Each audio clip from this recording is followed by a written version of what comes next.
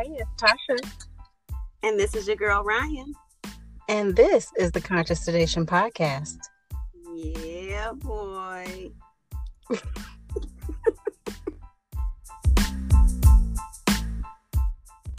Yeah, we're live. Okay, here we go. Hi, guys. Hey, boos. Yeah, we're a little late. Yeah. Listen, I'm going to hold myself accountable today. A girl had to eat. And so I didn't cook dinner today. And I ordered out. And they were taking forever. So here we are. Oh, hey. I may or may not sneak a few bites while we're podcasting. Tasha will kill me if I'm chewing on the recording. But, you know, a girl got to eat. Right. It's okay. Now, when you were smacking on the recording last week, you reminded me of Tiff. When I was what? Smacking. And was I popping my house? Was I? Girl, I couldn't get over the way that my pots and pans was clanking in the background. I didn't even hear it. I'm so used to tuning out sounds and noise to like focus and do what I need to do in my house because house is loud. I have a lot of children, but a lot of people live in my house. Yeah, I'm sure. So I'm so used to tuning everybody out that I didn't even hear it until I listened to the recording. And it wasn't even the first time I listened to it. It was the second time I listened to it.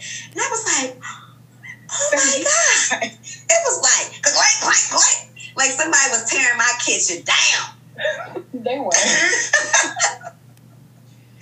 And then see, that's how I, said I was mindful that I was in the house by myself. We knew it wasn't me.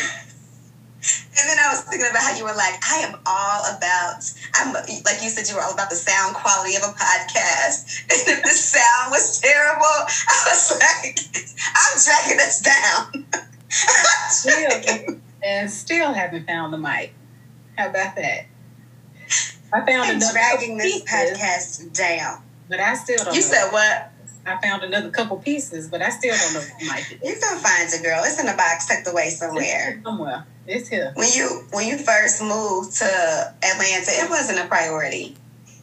Right. It's tucked away somewhere. Your fish fry. Yes. So, how is you doing, girl? I am doing good. I'm tired, but I'm okay. I really need a vacation. A vacation would be nice. I was trying to look at some flights today, and I'm going to tell you what's funny. I clicked that little link that Facebook has, like the COVID update info. And so I was like, let me look at it. And so it ranks all of the states and how many cases and stuff like that they have. And, Hawaii is pretty low. They are. I was like, could we go to Hawaii? Well, Hawaii treated itself like a foreign country when COVID initially popped off. They closed their borders. They said, can't nobody travel in, travel out. Like, they closed their borders. So they did the right thing. Americans were trying to, travel and stuff when it first popped off. Hawaii was like, nah. Nah, bruh. Y'all got the hiv. No. Stay on the mainland with that. Smart, because I think they have maybe 1,300 to 1,500 cases, and that's it. Yeah, and I think their cases were already pretty low. Even their peak numbers were low compared to the mainland. So they were playing 0 games with us. Definitely. Yeah. Yeah. Other than that, I'm good. I know I had said that we were feeling the way about the hashtag. But the hashtag that I thought of was really funny. And it is hashtag Dr. Mommy Money. That cracked me up. When I heard Dr. Mommy Money, it just rolled off way too easy. I was just like, and Dr. Mommy Money. Yeah. Right. I was like, that's funny. That's what I was going to choose too. Well, actually, what's going to be. That's what I didn't tell you. That's what I ain't telling you. That's too good. Yeah, that was good. It's funny because my daughter texted me today. She's got an iPad, my youngest daughter, and she texted me today. And I could see that she has my contact information saved in her phone as Dr. Mommy. That's cute. They're speaking for you. I love it. They are speaking it into existence. They believe in me, probably more than I believe in myself, which is good. So that's all right. You got 3 little backers right there built in. Yes. Mm-hmm. Well, shall we have our mindful moment? Yes, you go ahead and go first today. Okay. Today I'm mindful that I looked in the mirror and realized that my conscious sedation shirt was on backwards. So while I was out here trying to flight flex while I'm taping, I was like, oh wait, I might want to turn that around because that ain't right. So I was trying to beautify myself and do something to my hair for y'all so I don't look super crazy. And yeah, I realized that my shirt was on backwards. So I'm grateful that I did try to do my hair. Because really, I probably would have just came on and be like, my camera grainy anyway. It don't matter. No, girl, we can see you, girl. And y'all would have saw Tasha and Ryan and Tiffany. If you would not have looked in the mirror. Yes, I see what you're saying. Mm-hmm. At a Conscious Sedation podcast. So yeah, that's what I'm mindful of today, that I was able to get myself together and be presentable. What about you, friend? Hey, I just think it is so funny that as a mother, especially of a mother of like small children, that is something to be mindful of. I tell the moms I serve all the time, like, you will be, like, taking a shower will become your greatest joy. You will begin to love going to the grocery store because you can leave a little bit at home and you can have 5 seconds of peace. Trap music yourself. Peace, trap music. I be trapping. I be like, I know when I get home, honey be like, what is she doing? Because I come in the garage like this. Boom, boom, boom. You like, Alexa, what song has the most curse words? And we can play now. Mm-hmm. Yeah. Run. Alexa, play the song with the most curse words. Yeah. I'm a savage. If you wasn't baby, you would feel bad. Yeah. The things that you enjoy and relish in as a new mom. No, that's real. I was in the car the other day and I was playing my iTunes or whatever, and I was like, all my songs is explicit. Like, I can't play nothing with these children in the car. Like, I need to find the clean version. Where's the clean version? I promise I used to have like a mom playlist. Anytime my mother was in the car, I'd be like, yeah, this will be safe. Or like my aunt, this will be safe. I can put this on. Yeah, I need to reinstitute that because... Yes. Yeah. That is funny. But yeah, those little things matter. They matter so much. Stuff that you took for granted before, you became a mother. Like, they have such value. Yeah. So that's good. That's a good thing to be mindful of. Today I'm mindful of my village. I am, we are just continuing on from last week where I said I was really struggling. Currently still struggling, okay? But I am mindful of my village, who, many of whom were able to, I guess, kind of feel that I was struggling, like on like a energy, spiritual level, and reached out to me. And I'm mindful that I was able to ask for help, which is huge for moi because I do not typically ask for help. Not because I don't want to ask for help per se, but a lot of times I'm so used to doing things on my own, I don't always know what to even ask or like what I even need. Mm-hmm. And so I am mindful that my village was able to reach out to me and lend themselves to me, which made it a lot easier for me to recognize what I needed and to lean into that support and allow them to help me. So I'm mindful of that. And I'm always preaching, like, that we need to be the village. Like, everybody wants to be on the receiving end of the village. Everybody wants a village. But it's so very important to sometimes also be the village for other people. And I'm thankful that my village has stepped in to be the village for me this week. Yes, and that you let them. I think I just posted something on my business page that said, people have good intentions is what the gist of the message was. And it was 2 conversation bubbles where one person was asking another woman, I think it was 2 women, you need anything or something like that. And the woman on the other side has all these things in her head that she needs, like rest, a meal, peace, just whatever. And then there's a line, and on the bottom, there's a different thing that just says show up.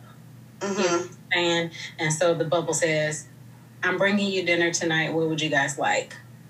And then the other mother is just like, thank you, and has some of the things in her mind crossed out because this person just showed up, didn't ask. I mean, it's great to have good intentions, but when you're like, you need anything, you leave the window open and a door open for somebody to say no, and someone who has trouble accepting help.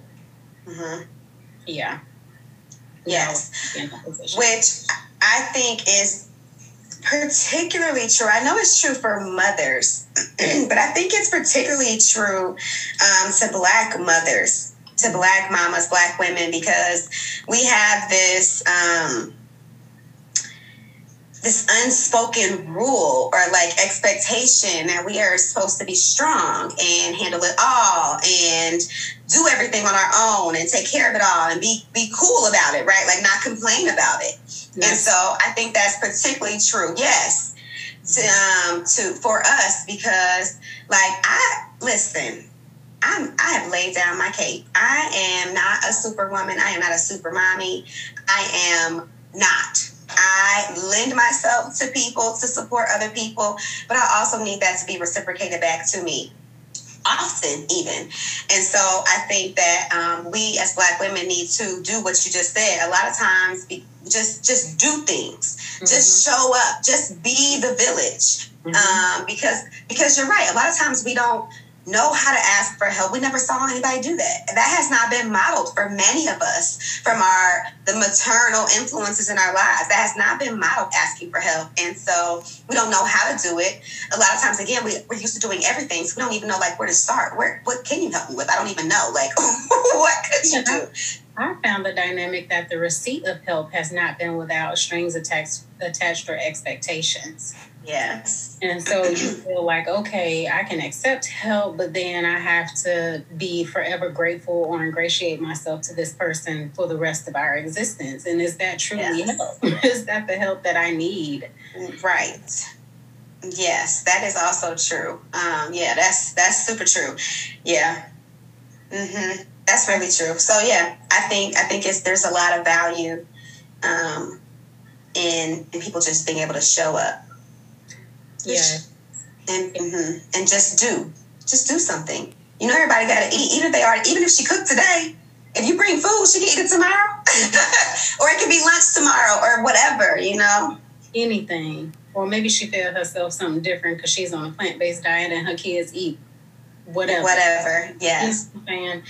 Yeah, I think that shift happened for me right around my early 30s, where I started to reframe strength and strong and what those 2 words meant, as it particularly related to me being a woman. I'm just like, I feel like a lot of times there's more strength than vulnerability. And so if people want to perceive tears or vulnerability and openness as weakness, then that's your issue. It is not mine. And so moving forward, I even have to catch myself sometimes because it is so ingrained to not accept help or be like, oh, no, I got it. I'm used to doing it myself. I have to catch myself. When I had first had my baby, I would be like, I got my backpack, diaper bag on, and I've got her in the car seat, and someone's like, let me get the door for you. And I'm, a step or 2 ahead of them instead of I got it. Instead of just waiting. and saying thank you and accepting that help. You know what I'm saying? I had to get myself from being like, oh, I got it. I'm okay. You know, I do this. I does this. Yes. No, there's no more than that. I am so intentional in telling anybody who comes to my childbirth education workshops or my patients or whatever, I'm like, this is your new move, girl. This is it. This is yes to everything. To anything, yes. I always tell my mom, that's so funny. I tell my mom, put a little string on your chin. Yes. When people say, can I bring you something? You say, yes. Can I bring you some food? Yes. Are you hungry? Yes. Yes, it's the same thing. Especially in that early postpartum period, because I always say that is, for the most part, the one time that you can get people to do anything for you. I mean, people will like scrub your toilets. They're going to mop your floor. They'll put your dirty dishes in the dishwasher. They'll fold baby laundry. They'll hold the baby while you take a shower. They're going to ask you, hey, I'm on my way. Do you need anything? Your answer, mama, is yes. Yes, I need something. Pick something out of the sky. Anything you might think you might need. A Snicker, okay? Some ice cream, some milk, some laundry detergent, something. A gallon of gas over here, and I would jump for joy. They are bringing something to you. Yes, and when they get there, let them do something for you. Ask them to fold the laundry. Ask them to do. They're going to do it. Mm-hmm. Baby snuggles are not free. I say that all the time. Baby snuggles are not free. If you coming over to snuggle this baby, child, you're going to have to earn that. You're going to have to earn it. Right. Sweep the floor first. Thank you. My first little doula client that I took, I loved her so much because she, just the way she would talk about things, and she was so matter of fact and still so very young, but she had said something like, yeah, I tell people that we're looking for employees. Like, we're not looking for spectators and people to come over here and visit this baby and for me to have to entertain them. We need some workers. And I was like, you need me. You got it together. You already Yes, that's so true. I mean, you and I used to always talk about, you know, when we're working the floor, how people fill the room when it's time to have the baby. We got a room full of people. Everybody wants to see this baby born. You know, that lasts for only a couple weeks before people move on and get back to their regular life, and they feel like, oh, you got it. You cool. So while they're first of all, be present for longer than that, because mamas need support way longer than the first couple weeks. Yeah. But also, while they are present, while it is new, while it is exciting, allow people to support you. You know, allow people to be there and be, when they're present, make them work, child. Mm-hmm. That's a whole word, and we weren't even talking about that this week. We were not even talking about that today. Yeah, that's a free nugget for y'all today. You know, we late. We got y'all some extra. Okay, moving on. Moving on. Yes. So, we hadn't had anything in our inbox just yet. So if you guys have any questions, topic suggestions, anything like that, please send us an email. The email is getsedated, GETSEDATED 705 @gmail.com. We are open and hoping to hear from you to see what your thoughts are about some of the things that we talk about. And we want to hear from you as far as what you want to hear about. So don't hesitate to send us a message either to the inbox, or you can send it on Facebook or what have you. Yes. And we'll talk about yes. Well, did we get an inbox about potential topics? Yeah. On Facebook? Yeah, we got messages about topics. Okay. But no questions specifically. No specific questions. Okay. Right. So, yeah. Well, we did get a comment or a question about what we're talking about today. So our topic is going to be about COVID-19, aka pandemic. Global health crisis. Okay, not global pandemic. Yeah. Global health crisis. We fixed that last week. So. Yeah. So, this thing is just spiraling out of control at a rapid pace. The U.S. is adding 60,000 cases a day. 60,000 new cases a day. New cases. Yeah, I think worldwide we've cracked 14 million cases, and 4 million of those are in the United States of America. So yeah, still tracking with that 30%, kind of number. Yeah, look at that face. I mean, it's so disgusting. Like, and not almost embarrassing. It is embarrassing to be an American right now, because every other country has figured out a way to at least level their numbers off if they have not declined. Mm-hmm. And we have many states whose numbers are rising. Mm-hmm. And why do you think that is? Girl, because we trifling.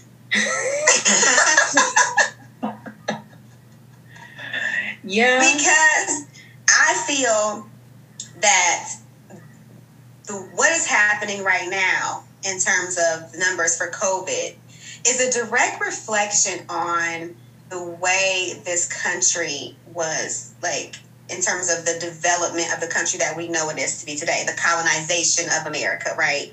Okay. It's a direct reflection of that. Americans have a tendency to be selfish, right? We have a tendency to be greedy. We have a tendency to be impatient in terms of wanting everything right now. Mm-hmm. And so that prevents us from sitting the heck still, right? Quarantining ourselves or whatever we need to do in order to make the numbers go down. Whereas every other country has figured out our priorities are different. There are the economy is like the biggest reason why we started opening up the country. Numbers were not down when we started opening the country up. Like, when even these different levels and tiers for opening, the numbers weren't down. And even when you start at a level 1, when you go to level 2, the numbers should be down. They weren't. Y'all just still going. You're still going. So it's because we're greedy. And I use the term we loosely, child, because we read they. They, yes. I do not align with that. Like, that is the reason. That's what I feel like. It's a direct reflection of, the colonization of this country and how it was started and why it was started and the way in which it was started. It's just who America is. Individualistic mindset. Yeah. Yes. Very much so. Very much so. I think, too, other countries have already an economic system that can withstand something like this, meaning that the government is already in a semi-position to take care of their constituents. So if you're talking about other countries like, say, Canada, or, which is pretty close to us, but other countries, Italy, like, they completely shut everything down. Period. And took care of citizens. So there was no rent, there was no mortgages, there was nothing that would drive a person back into the workforce or out into the streets. They shut everything down, and essential meant essential. Yes. Bottom line. Mm-hmm. I feel like people stopped moving here for a good 2, maybe 3 weeks. Yes. And after that, things just kind of trickled back open until, it was a pool in the middle of a club. And everybody's acting like it's just over. And I'm just like, how did Americans just up and decided one day, like, yeah, we done. We done. But this is cute and all, but we got to get back to it. This ain't working for me. We're done. Yes. Yes. And I don't know. I think it's, our raggedy ASS government and them making light of it in the first place and not really governing and putting down hard lines about what is expected, what should be done, and leaving that up to the states to decide for themselves. A true leader will say, look, this is what we need to be doing, and this is it. I mean, now, at least have some sort of guidance that says this is what the expectation is. Because, so the fact is that probably 70% of America is rural, right? Like we have lots of rural space where people live socially distant, right? They naturally live that way. And so I can understand that it could be potentially unfair to have an entire mandate that says you got to do X, Y, Z for those areas because they naturally live that way. Like it kind of may seem silly to them, you know, who they live miles apart, right, to be that way. But the most heavily populated parts of our country, right, are urban spaces where people live on top of each other a lot of times. Mm-hmm. And so if you are the governor of a state, you have to consider the majority of the people, not the majority of the land, right? Mm-hmm. And so the holds true for, like, you know, the leader of this country, if we want to use the term leader very loosely here. Not leader. Yes. So, I mean, you can't, I mean, I get that those people feel like, you know, they want to revolt, they want to, like, complain, it's not fair, whatever. But the greater, sometimes, like, the good have to suffer with the bad or whatever. Like, sometimes you got to sacrifice something for the greater good of the entire population. And the fact that our most heavily populated cities are obviously the most impacted from COVID. They have the highest number of cases because they live on top of each other. They live so close together. We work close together. We travel close together. We, you know, commute together. And so, you know, like, even for example, like, I mean, you know, in Georgia, the governor is suing, right, the mayor of Atlanta because she wanted to, have a mask mandate for the city of Atlanta. I can't get with it. What are you saying? Atlanta's numbers are continuing to increase. They need some type of governance, some type of guidelines to help to bring the numbers down. Now, I will say this. I am all about, like, I am probably a conspiracy theorist with the best of them, right? Like, I'd be, like, questioning everything, right? And so if I was not also a nurse, if I was not also able to see firsthand with my own eyes how the numbers are not going down, right? How I see a patient come in who is seemingly healthy, asymptomatic, who turns in 24 hours and has a fever and is completely sick and, you know, baby showing signs, like all these things. I've seen it. Then I might be like, okay, we don't need to wear masks. Maybe y'all just trying to control us. I could get into that. I could probably buy all of that. But I see it. And so no. We need some type of governance. We need some type of guidelines to help to protect the masses, the larger number of people, the community at large. Mm-hmm. And I agree with you. They're failing us. Governors are failing us. And our country's leadership is failing us. I think, too, what annoyed me most, or where I saw the largest shift, was initially when all of the data and everything was coming out, it talked about how this is the age group that's affected, and it was like baby boomers or whatever. Yep. So then it was a whole lot of finger wagging, like, you know, young people need to sit down and this and that and yada yada. You young people, blah blah blah blah blah. And it wasn't very much resistance to the stay home orders and stuff like that. But then the narrative started to change, where, you know, this is disproportionately affecting Black people. Yeah. And then it was like, oh, I'm Black, so party on, dude.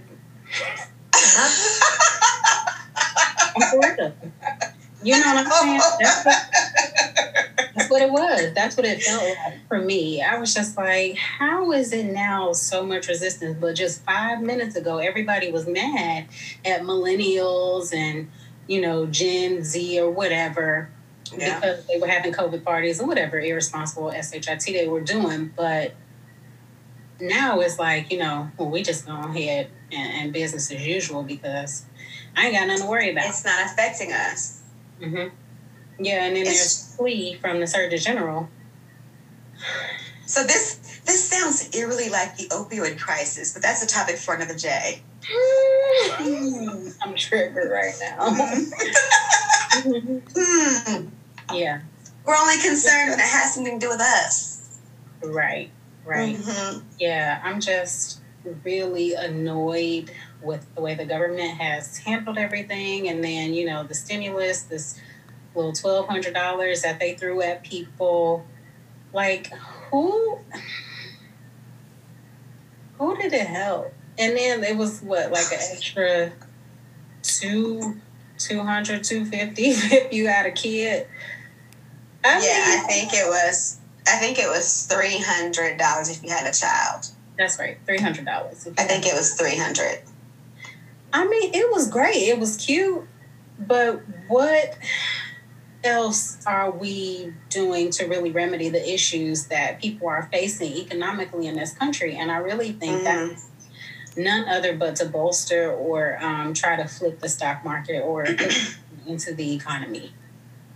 It wasn't really to take care of the citizens because I mean, $1,200 is like 1 month's worth of rent in most places. Right. You know what I'm saying? It's like mortgage in most places. So that's 1 month of support. That doesn't do anything. And that's only put a roof over your head, though.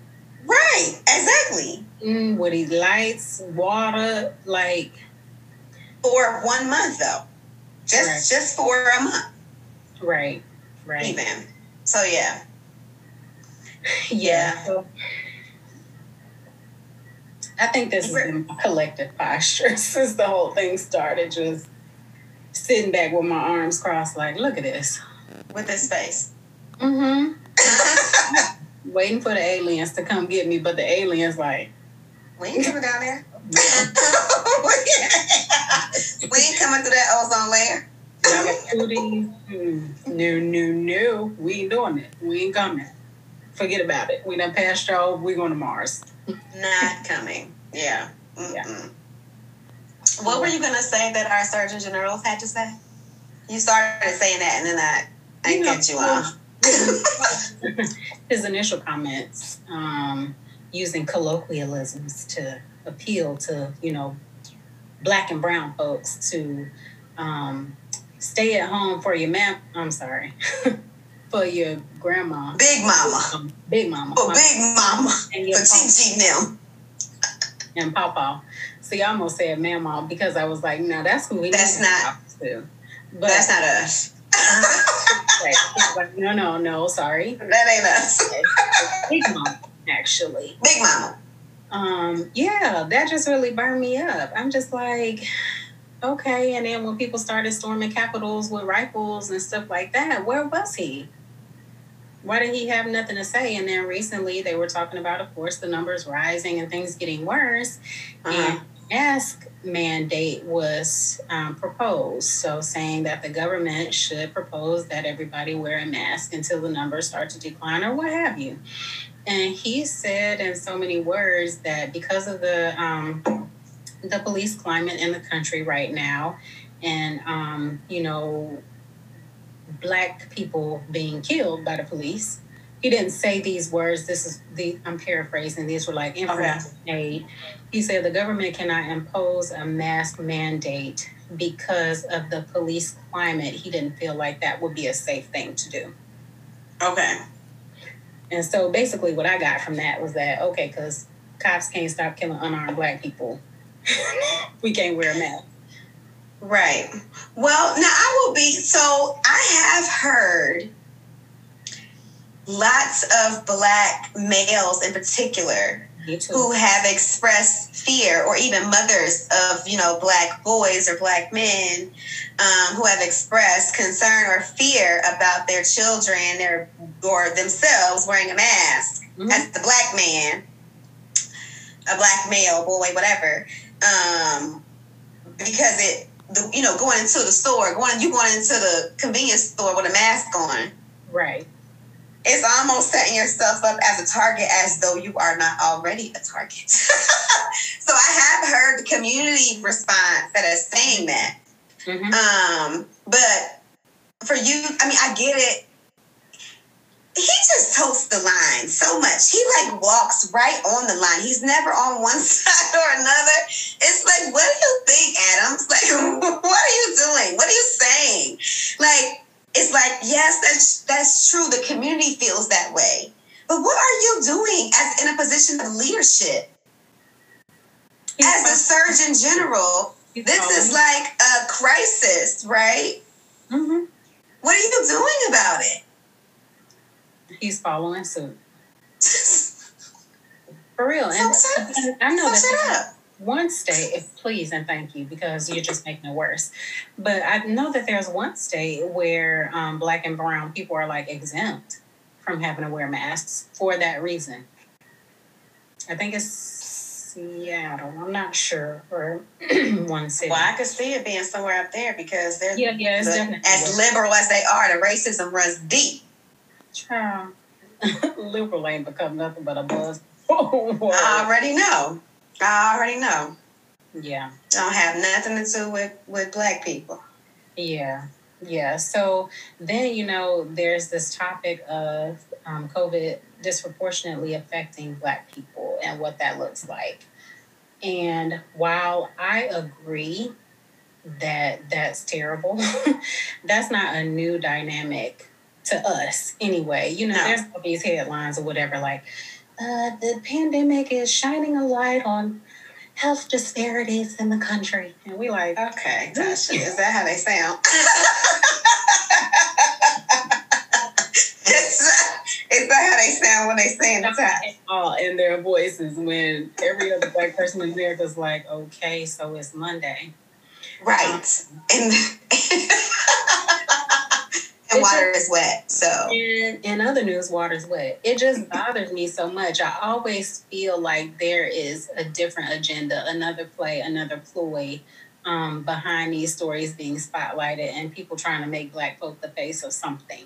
Okay? Yeah. I don't ever feel like it is to our benefit or in our benefit in any way. And so then, like weeks after all of this makes the headline, then it's, Bill and Melinda Gates, and they're talking about a vaccine, and they say that healthcare workers and Black people should be first in line to get the vaccine. Girl, yes. Because y'all care about Black people so much. Ain't nobody falling for the banana in the tailpipe. We're done. Yes. Like, seriously. I mean, I don't think anybody, like you said, no Black people were surprised that our numbers would be the highest. And, you and I talked a little bit earlier about how they present the information, how the information is presented in media. I mean, even in textbooks in nursing school, like I'm sure most of you all have seen like this nursing school textbook that's been going around where they talked about how Black people or people of color perceive pain, right? And so the racist context in which that's been written. So we're not surprised that the numbers are higher, but let's be very clear. Okay, it is not because Black people are broken. The disparities don't exist because we are just, our DNA is more susceptible to disease or illness. Yeah, or because we're irresponsible. And watermelon. What'd you say, girl? If y'all could please miss us with the pluckery. What did you say about watermelon? Because we love fried chicken and watermelon. These are the reasons. Hey, listen, I love both, but listen. While we stroke out, it ain't got nothing to do with food. It doesn't. I actually heard something that said, I read a post that said something about changing that term to food apartheid. And I actually like that because desert is a naturally, happening thing in the cosmos or in our system or whatever, whereas an apartheid is deliberate. Yeah. It's almost like, an apartheid or a war even, because I always talk about food sovereignty. Yeah. And instead of saying, food desert or, food sufficient, like I always talk about food sovereignty and how that language is important to say because it's very intentional. Mm-hmm. It is 100% intentional. It's not, It's not just a coincidence that you could walk into any predominantly Black neighborhood in this country and go into the grocery store, right, and not be able to find actually like good fresh produce. That's not a coincidence. Right. You know what I'm saying? That's like a thing that I can talk to somebody in California or New York State or Florida or Washington State. We all gonna have the same experience if we're in a predominantly Black neighborhood when you're trying to go to the grocery store. That's not a coincidence. You're definitely gonna pass at least 5 fast food joints on your way. Yes, and convenience stores. Mm-hmm. Okay, we got a host of convenience stores and Dollar Generals. Yes. Mm-hmm. That serve food, that sell food, I mean. Yeah, for sure. Literally, like, it's not too far from where I live. There is a Dollar Tree and a Dollar General right next to each other. Mm-hmm. I'm like, really? Yeah, and they sell food. Okay. Mm-hmm. Yes. So I agree, that language, that changing that terminology is important. But, when we think about the numbers for COVID being higher in the Black community, I'm even kind of done saying the word disparity and like calling it what it is. It's like racism. It is structural and systemic racism. Mm-hmm. There's a myriad of reasons why the numbers are higher. And it has nothing to do with us as people, has nothing to do with our DNA, has everything to do with the system in which we live. A lot of the Black community were the last to have access to masks. I think about, some of the county hospitals, they may be providing masks for free now, but when COVID first launched, they weren't. It wasn't a thing. Mm-hmm. That wasn't the case. When I think about the way that a lot of Black people live, like we talked about a lot of urban areas, we live on top of each other. So you think about people who might live in the projects, people who might live you might live in a home, but a lot of times in urban areas, the homes are like close together, right? Mm-hmm. Like there's not a lot of space between your house and the house next to you. Mm-hmm. And so we live on top of each other. A lot of Black people, we do a lot of community living, right? And so you may live in a house with your grandma and your mom and your aunt, like, right? We live communally like that together. And so then that places you at an increased risk, especially, you talked, Tasha, about how there's this disproportionate number of Black people who are essential workers, right? We're the ones who have those jobs in the grocery store and the gas station and all the things that it takes to run this country, which sounds very similar to 400 years ago. Explode. Yeah. And so, it increases our risk. So if grandma go work at the grocery store and I work in the hospital and, my mom works at the gas station, we're all essential workers. We all are working in a cesspool, right? And we come back together to come home to live. That risk is like, times 500. Right. That risk is on steroids. Yes. Yeah. I don't know. I'm ready for people to call a thing a thing. Like, I don't know. I don't believe that it will ever really happen the way that I picture it in my mind, but I'm just so sick of like that old school, thing your mama used to say to you. What you think, I boo-boo the food? You know what I'm saying? Like, we are not retarded. We know everything that is going on in this country and how it's orchestrated for our demise on a grand scale. And, you were talking about conspiracy theories earlier. People believe that COVID is like this biological war, like weapon or whatever.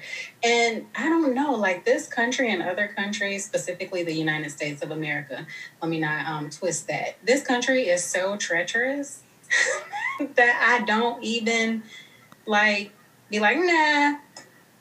Oh, it definitely could be. I don't dismiss nah. There's a history of us being test dummies, right? Especially Black people. Yeah. Long history of us being test dummies. Long. Yes. Yeah. It's just, I don't know, all of it is so incensing and frustrating. And it saddens me, because I feel like a lot of people don't have the option to stay home because we live in a capitalist society and, the country isn't shut down. And so now they are evicting people and they are, doing mortgage foreclosures and they are like all of that stuff is back in motion. And, now that the country has reopened largely, there's no staying home or trying to get unemployment and people complaining about folks who are on unemployment, getting a hand out, air quotes here. I'm just even, there was like this COVID benefit with unemployment where people who were collecting unemployment were able to get like an additional amount, if they had been affected by COVID, if they lost their job as a result of COVID or whatever, had their hours reduced by COVID. Girl, that ends this month. Really? Yeah, so what are people supposed to do? I did not know. There was, I was listening to another show too on YouTube where we were talking about, of course, why Black people are so more heavily affected by these things that happen in our country because, and a guy brought up the point that we are the first to be furloughed, laid off, or fired, and the last ones to be called back. And I have seen that in my personal life with people who I love, who that happens to, who that happened to, and it's happening to right now. Mm-hmm. And I'm just like, the injustice. It just is mounting like at a rapid rate. Yeah, and then of course there are the people who say, you guys just need to work hard and just, yes, girl, but we did already and you let us go, so. Right, we built your bootstraps. We pulled you up by bootstraps. And then let's not. I mean, the entire thing like the entire thing. The whole thing. But hashtag you're welcome. You're welcome. So that brings me to the whole, people who have to work, right? Yes. And they have children who are now returning to school or, schools are thinking about reopening and in some places removing even the option for online education. And I just think it's so messed up. It's messed up for parents to have to make this decision, even if you have the option to, stay home and keep your kids home or whatever. Parents should not have to make this decision. Bottom line. I mean, it is. I mean, truly, it doesn't matter on what side you're on. The stress is equal on both sides. For parents who decide they have to, they're going to do full-time e-learning, that's stressful as hell. Right. The parents who are deciding that they are going to have to send their children into the school system, like my girls, one of their best friends, they come from a two-parent household. One of the parents, the mom is a teacher, so she has to go back to work because she's a teacher. Mm-hmm. And the other one he's a leader in the community, so he works for like a community organization. So they're back to work, they're open, they have to work. And so, she spoke about like we just have to send them back. Like I don't have any choices. So this is like a situation where a lot of times it's not even like there's no economic divide here. This is just like a thing is a thing. Yes. So unethical. I feel like it just is. Playing Russian roulette with our children. You know what I'm saying? Like, for sure. Why? Why are you guinea pigging the babies? Furthermore, if anybody's been around any children, like, bruh, and then they're nasty. They lick your face just because they want to. I swear. It's on a good day. She'll be like licking while I'm wiping her face with the towel. Like, why are you licking a towel? Just on a good day. They gonna not keep the masks on all day. No. They're gonna be trading masks. They're gonna be having a good time. They miss each other. Like, why are we doing this? Like, it bothers me so much. And then again, like, I feel for the parents who have to work, who don't have the opportunity to stay at home and work or whatever. And school is childcare for them. A lot of times it is. You know, I'm just like, a lot of times it is. And, you know, I as challenging, so there's two things that I have to say. The first thing is that when we're thinking about sending our children back to school in this environment, it will not be the school that, especially for elementary school students, you know, school is all warm and it's bubbly and your teachers give hugs and you hug your friends and y'all share community pencils and it's like this warm, fun, exciting environment. That is not going to be the way it is when we go back to school in August or September. Like, that is not the thing. And so I think about like kindergartners who are going to school for the first time, who have parents who don't have the option to send them to school. Like, they've never, what? Their teacher's going to have a mask on. They don't get a chance to like really read her face or read his, you know, mood or his body language. Like, this is, what? And then the ones who have been to school and they're used to that environment, it will not be that same thing. You will not be able to hug your friends. You will not be able to share a pencil. It just will not be the same.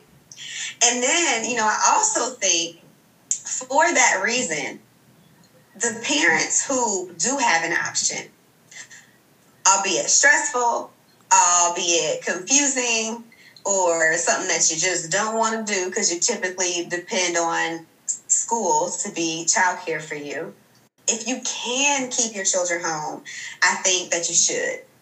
Because if you can keep them, if you do have that option, what you do is you make it safer in school for the ones who don't have any options. If you can keep yours home, you limit the number of children, you make that distance. Because I know here they were saying, like, I mean, of course, in the world, we're saying 6 feet, right? Social distance for 6 feet. In schools, they're saying, we're going to try for 6 feet. We're going to do 3 feet minimum. Well, that's not what the research says. The research says 6 feet. So if you can remove your children out, then you allow us from maybe to go from 3 feet to maybe 4 feet, right? Or to 5 feet, maybe potentially to 6 feet. And so that's kind of the way that I have been processing it as I'm thinking about what I'm planning to do for my children in terms of keeping them home or going back to school, is that, you know, thankfully I do have the option to keep them home. And so they're going to be home. And we're gonna thug it out. Okay. I told them, listen, we are going to thug it out. Call me teacher mommy for the next 18 weeks. Right. Yeah. Because I do have that option. And so I feel like when I am a person who thinks about community, right? That's part of me being the village. And so if I'm thinking about my school community, I'm thinking about the people who live in my community, I can keep mine home to try to help keep yours safe. I mean, I'm keeping mine safe too, staying home. But it's not only about my children. I'm helping to keep the school safer because I have the option to keep them home. Yes, I love that, though. I think that's a great idea and not something that I've thought about because my baby is not school age yet. I'm just horrified by the idea, you know. And then I had this thought about children where school is their safe space, you know, because not everybody's home is a loving home. And so I've really been... Y'all, let me just tell y'all, life of an empath.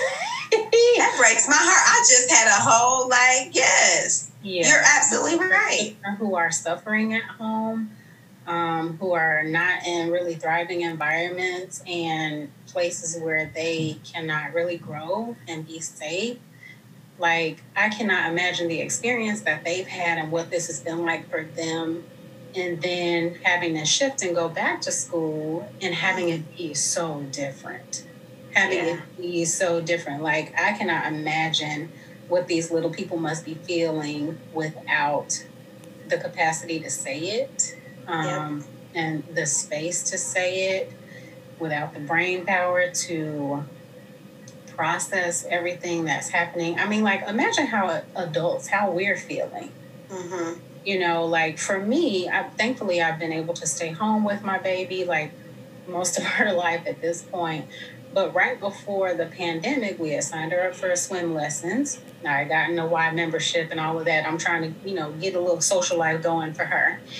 And so, we went to the swim lessons just a few times, and then boom, everything shut down. And so, not that I'm in the streets, I'm typically a homebody. Mm-hmm. But I would take her to the grocery store, or we would go walk around the mall, or, you know what I'm saying? Just simple little things, whatever. I was tired of being in the house and it wasn't too hot. We'd walk around the neighborhood, go to the park, and then she had her swim lessons and stuff like that. And everything happened in March. So right around my birthday, which was June 13th, I was like, okay, I'm feeling it. I'm feeling the pressure. The walls are closing in on me. And I'm a person who is perfectly fine being at home. And so then I think about her and I notice different behaviors in her. And I'm just like, okay, something's got to give. I've got to find a way to keep my baby entertained and to make sure that mentally, physically, spiritually, that she is whole and, just acknowledge that and then take care of myself and my own anxiety that I've got swirling around in the room, that I have to be conscious of how she's responding to how I am. Yeah.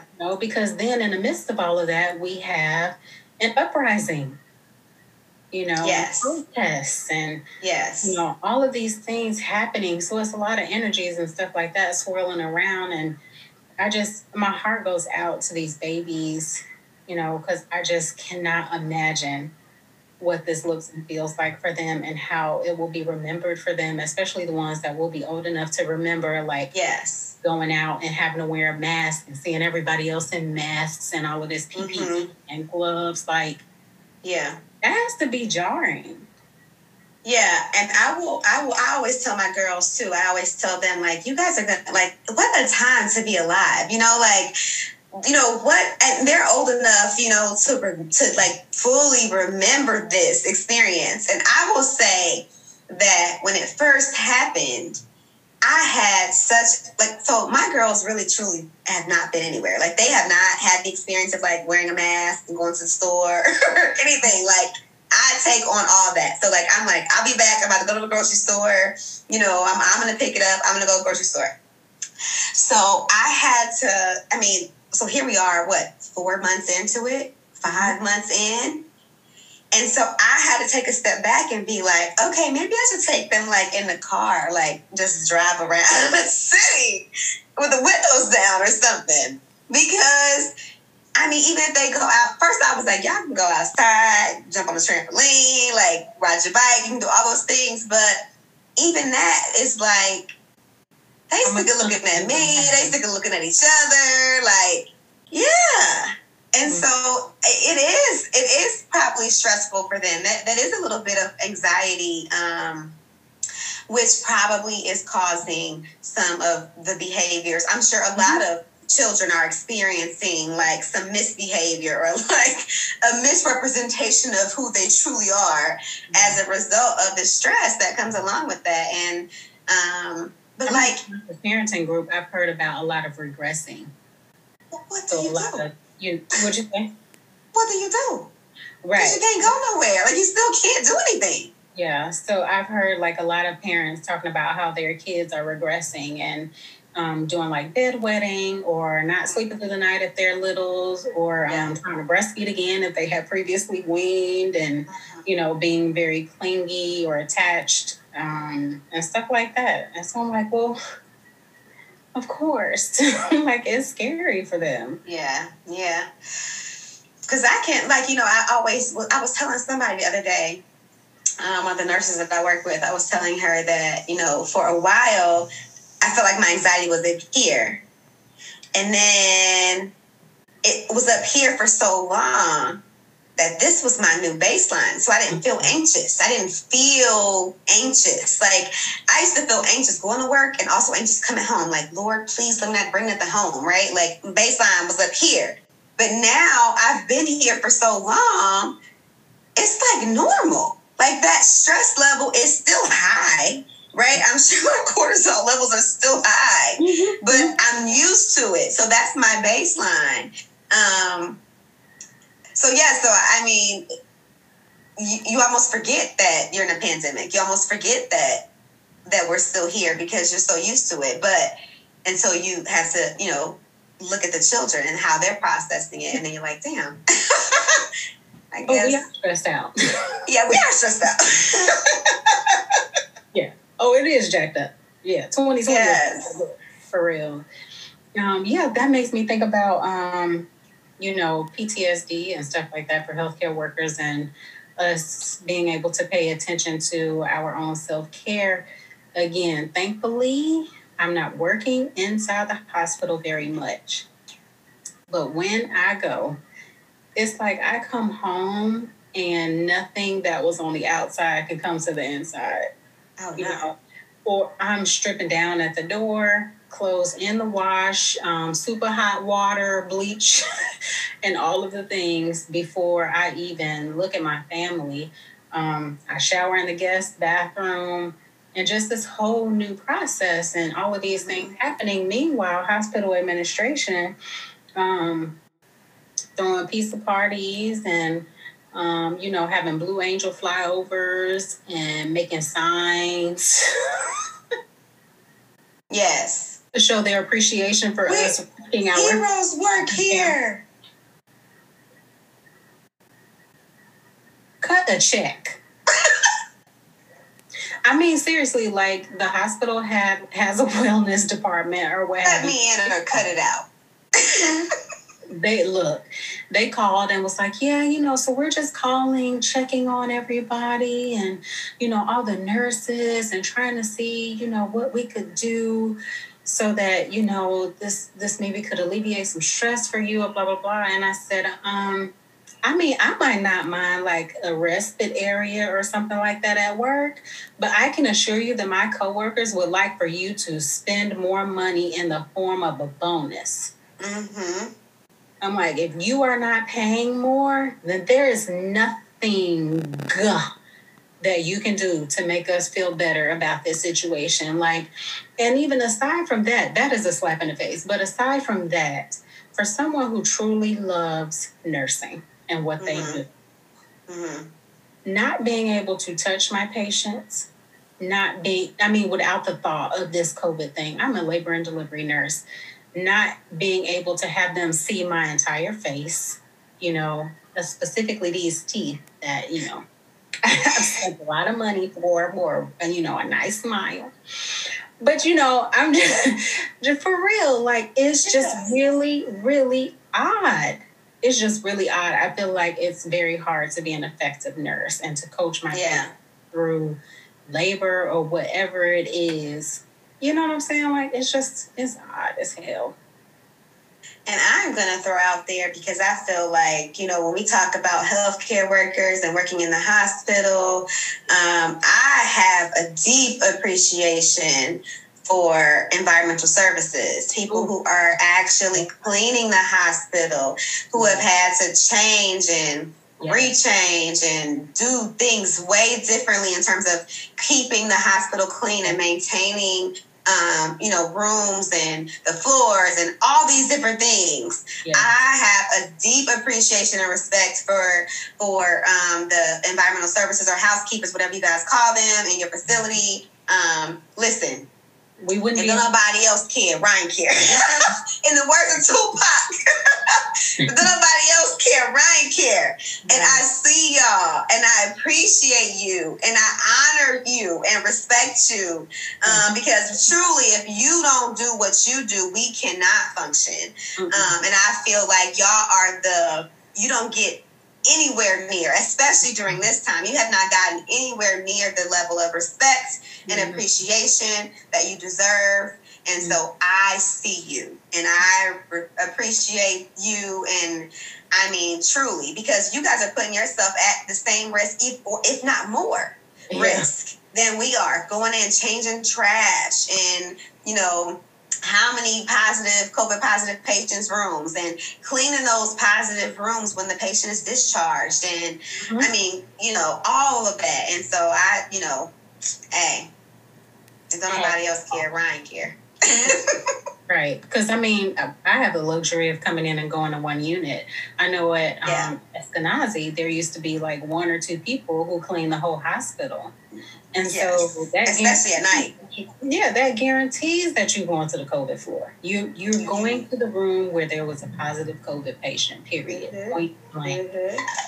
And there's so much that we don't know about this virus. And I think that's what bothers me more than anything, that Facebook scholars stay talking about was baloney or was not, or was not. And I was like, it's right in the name. It's called the novel COVID-19. So that means novel. Never seen it before. Never. Spanking new. This is literally learning as we go. It is. You know what I'm saying? And so how y'all got so much knowledge? A whole epidemiologist can't even figure it out. But y'all talk out here talking about herd immunity. You know how dumb you sound? Ain't no immunity. There is no immunity. So we don't know if that's a thing. No herd immunity. Yeah. Like, but yeah. So all of things. Yeah. Things. I don't know. I think I've aired out all my concerns. So, speaking of, you talked about PTSD, so I do find value. You know, you and I share the sentiment that therapy is life. Oh, I love it. I had therapy today, child. Therapist. And I do not regret it. I do not regret it. And so I would just encourage, even putting your children in therapy. I can say that I feel like I always say we're all fucked up, and so we all need therapy on some level, because we've all had experiences that, even if they weren't terrible, we may have perceived them to be as such. The people in our lives are imperfect. We are imperfect, and so sometimes that doesn't always mesh well. And so I have even scheduled an appointment for some family therapy for me and the girls. Right now in this very difficult time. And so I just would encourage everybody, if you are not already in therapy, to find some. Sit on a couch. Sit on somebody's couch. Sit on somebody's couch, child. Now, I'll say, listen, since we've been in COVID, I have not sat on anybody's couch but mine, because we've been doing virtual therapy. And that was a big challenge for me to get over, because it was just weird. It felt really impersonal. I was kind of like, it's hard to like really open up this way. But I mean, 5 months in, I'm in it. Like, I'm like, whatever. Like, whoa, time's up. Oh, dang. Already. So I would certainly encourage that. Yeah, well, I was just warming up. Right. Yeah, so I would encourage, getting some therapy, talk, even there is, it's also therapeutic to talk to your friends. Like, don't hold it in. Like, my cousin texted me the other day and was like, I respect your independence and your privacy and your hustle, but I don't know that you're struggling if you don't say anything. And I might cry. Okay. You can cry. But that's so true. It's so true. And so, again, being the village, right? Asking for help. Even if you're not struggling per se, reach out to the people who love you, even if you're just checking on them, even if you don't feel like you need anybody to check in on you. Check in on them and share some of your experiences. Get some of this stress off your chest. Let it out. It helps you to blow off some steam. You'll get a couple giggles in. Lord knows that's therapeutic. I laugh all the time. Probably too much. I probably get sick of my damn laugh on this Nah. No. But it's so good for you. It's so healthy. It's so therapeutic, So, therapy would be my first suggestion while you're waiting on your appointment. Check in on your people. Yeah. Check on your strong friends, And don't let them off the hook easy. Yeah. You know what I'm saying? Because people will be like, you doing all right? Yeah, I'm okay. I'm good. And really, if you just sit in the silence and be uncomfortable for about 30 to 60 seconds, something deeper will come to the forefront. I promise you. Here come the waterworks. I'm just crying on the other end. Some people will come because, and I've done that. I'll be like, how you doing? Oh, I'm okay. And I intentionally say nothing. Intentionally. Because the truth is going to come up. It bubbles up. It does bubble up, especially if there's something that you are forcibly pushing down. It happened to me, like I said, it used to be back in the day that shutting down was my jam. And, when people would try and reach out, I would not answer the phone or whatever. But to that one person where I did answer, you got the boom, done, nada. I just let it all go. Yeah. So, yeah, I mean, I am a huge proponent of therapy. Anybody who's listened to this show before already knows that. Yes. I've been in therapy multiple times in my life. I believe that I get paid to do what I do best. I believe that I was gifted with certain things that makes me an awesome nurse, friend, and mother, whatever you want to call it. And I also believe that people who are therapists have those same gifts. And definitely. Yeah, and that if they are truly gifted and you have good chemistry with your therapist, it can be such an enlightening experience. It's like Pandora's box. Because no, literally. One thing begets another thing, and you can go and be like, yeah, I'm about to have therapy because I'm in this jacked up relationship and I need to figure this out. And then they be like, so tell me about your family. And you're like, no, literally. I'd be like, I just can't see an end in sight. Like, I can't see an end date. Like, I'm like a year and a half in, consistently going. And I'm like, so when are we going to be done? Am I really this fucked up? Am I? How Val always says, shout out to Val. Today's her birthday. Happy birthday, Val. She'll always be like, just keep living. Yes. Just keep living. And, sure as the sun will rise, there are things that come up. And I'm reading this book called Post-Traumatic Slave Syndrome by Dr. Joy DeBruy, I think is how you pronounce her last name. I love her for one, but she just talks about the trauma and that's wrapped up in the Black experience. And if you ever do any kind of trauma work, that trauma is passed down in DNA, especially if it's not addressed. And so just being an African descendant of slaves in this country, trust me, you need to be under someone's care for therapy because there are so many dynamics wrapped up in the Black experience and how we relate to one another. Yes. And how we move through this world and what we think of ourselves. Yes, that's all dependent on, the past. Yes. I'm here for it. I'm excited. We talked already about getting a therapist on. So listen, if you're a Black therapist, if you consider yourself an expert on the Black experience particularly or specifically, and you want to join us on the show and talk a little bit more deeply about the importance of Black people being in therapy, hit us up. ConsciousSedation705@gmail.com. No, ma'am. Get sedated. No, I'm sorry. Get sedated 705. I was getting ready to say that's conscious sedation _ Get sedated 705@gmail.com. Judge your mama, Tasha. Judge your mama. You were so confident, though. You were so confident. I was on it. I thought I was on it. Hey, blood sucker. That is funny. You said, no, ma'am. No, that's very wrong. That's extremely wrong. It's actually no, ma'am. 705@gmail. What is it? Get sedated 705@gmail.com. So if you are a therapist and consider yourself an expert on the Black experience, this is where that editing used to come into play. But we live. Well, we live, so it don't matter. Don't matter. Get sedated at 7. Wait. I've been drinking, y'all. I'm going to just be honest. I think Get sedated 705@gmail.com. Just your mama, Tasha. We all good. Look, I'm like... Look, I hope your mama not watching right now. What you say about my mama? She ain't say nothing, mama. She just playing. It's cool. It's cool. She love you. I love you. I swear I do. I didn't mean nothing by it. It's just jokes. You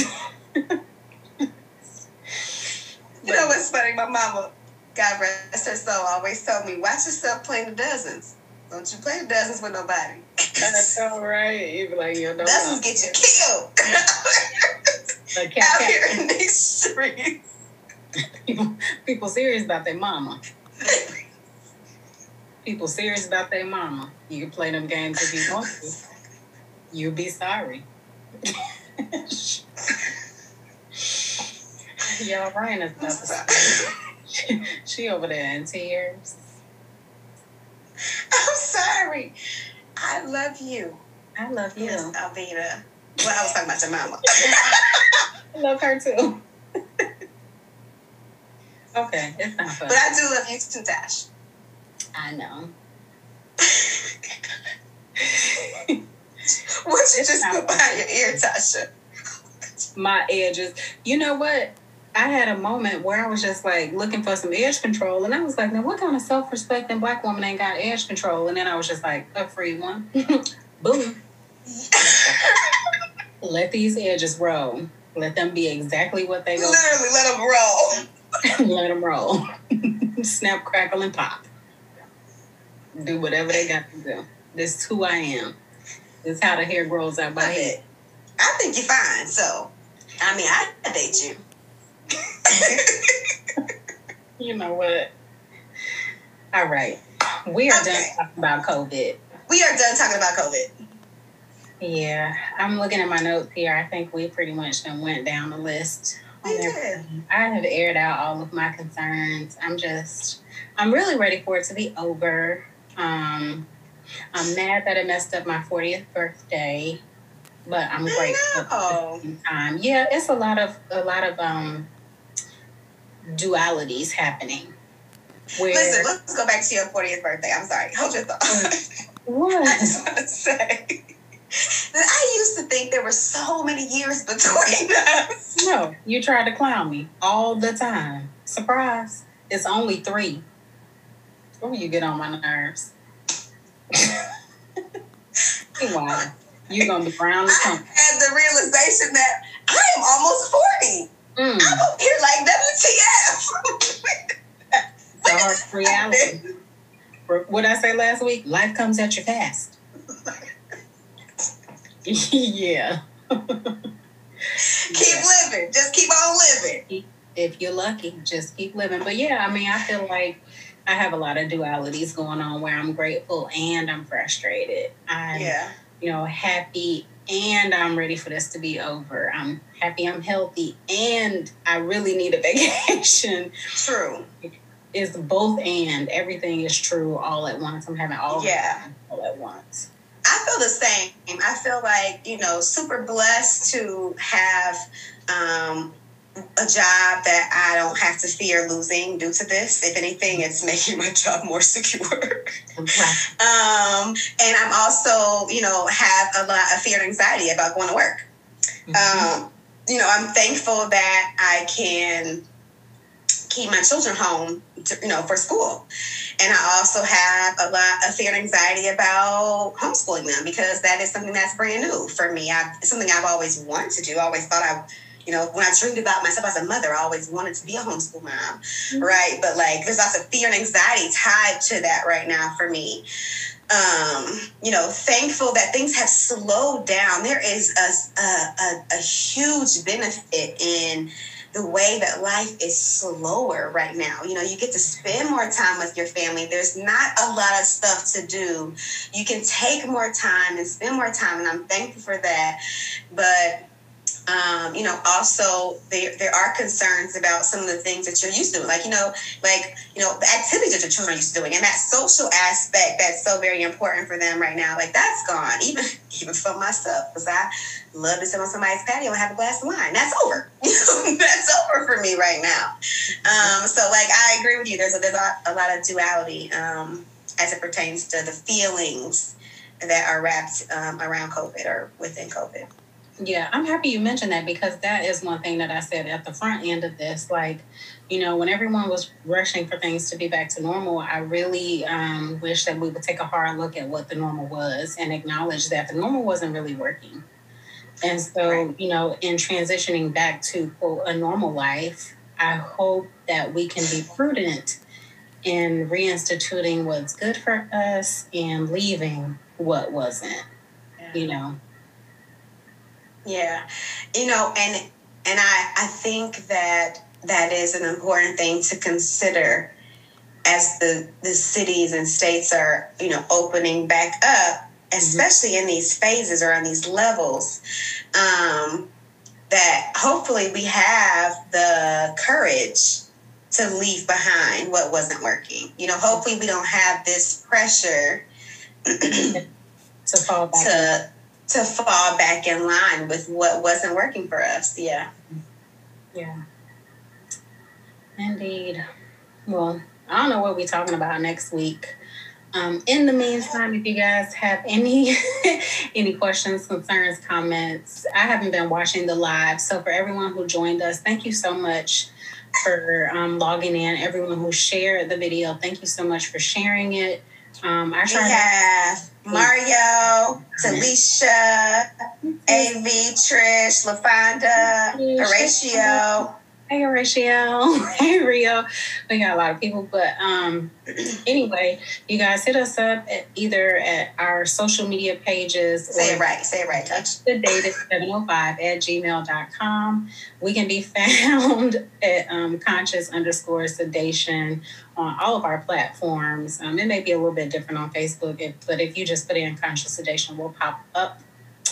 So, yeah, you know, any closing thoughts, Ryan? I think I kind of already gave my little nurse's note, was to, you know, be mindful of where you are. And if you need to talk to somebody, like I said, you know, therapy is a great option. I think everybody needs to go to therapy anyway, even outside of COVID. We all need therapy, I feel. And then also reach out to your people, check on your people, you know, check on the people who you think don't need to be checked on, check on the people who you know need to be checked on. And like you said, Tasha, don't let people get away with the old okie doke, I'm good. You know, dig a little deeper, you know. Yeah. Or just hold be the village.